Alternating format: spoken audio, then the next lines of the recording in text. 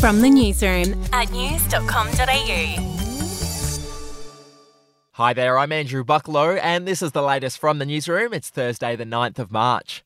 We'll start in Sydney, where an investigation is underway after the city's entire train network shut down yesterday for a couple of hours.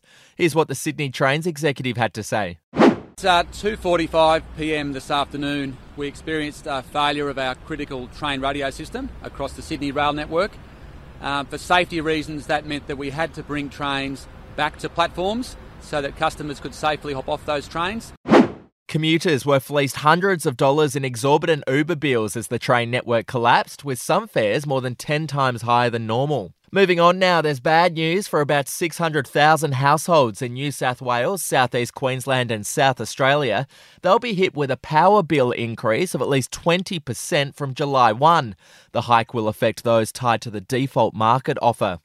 Overseas now, and US lawmakers have taken another step towards banning TikTok.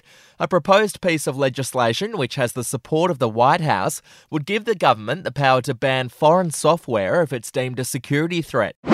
But I'm particularly concerned about TikTok's connections to the Chinese Communist Party, which repeatedly spies on American citizens.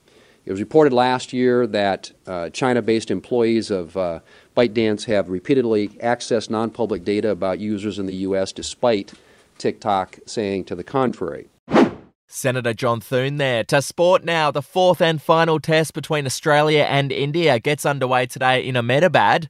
India leads the series 2-1. Now, it's expected that day one of the test could set a new record for the most people ever to attend a single day of test cricket, with more than 100,000 people tipped to attend. We'll be back in just a moment.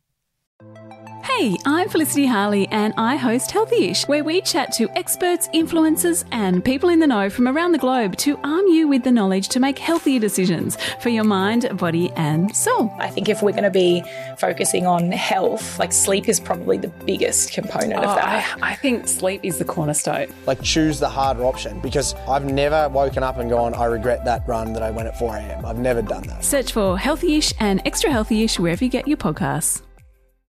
To royal news, well, Prince Harry and Meghan Markle have confirmed that their daughter Lilibet was christened in California last week.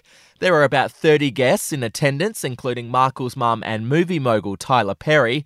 Now, King Charles, Camilla, William and Kate were all invited but chose not to attend. No surprise there. And finally, former Bachelor star Sam Frost is now a mum. She's welcomed a baby boy with her partner, former Survivor star Geordie Hansen. They've called their son Theodore Paul Frost Hansen. Good on them.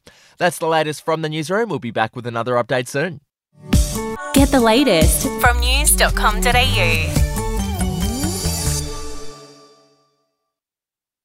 Are you ready to get an inside look at crime from someone who has investigated some of Australia's worst crimes? It was like Aladdin's Cave. The luminol found bloodied footprints and bloodied handprints on a wall, so it's just like a horror movie. Former homicide detective Gary Jubilant sits down with cops, crims, addicts, victims, small-time cheats and big-town lawyers as they tell their incredible stories. My house got raided. Next thing you know, I got bail refused. Next thing you know, I'm on a truck to Parklea Prison. Listen to I Catch Killers early and ad-free on Crimex Plus on Apple Podcasts today or wherever you get your podcasts.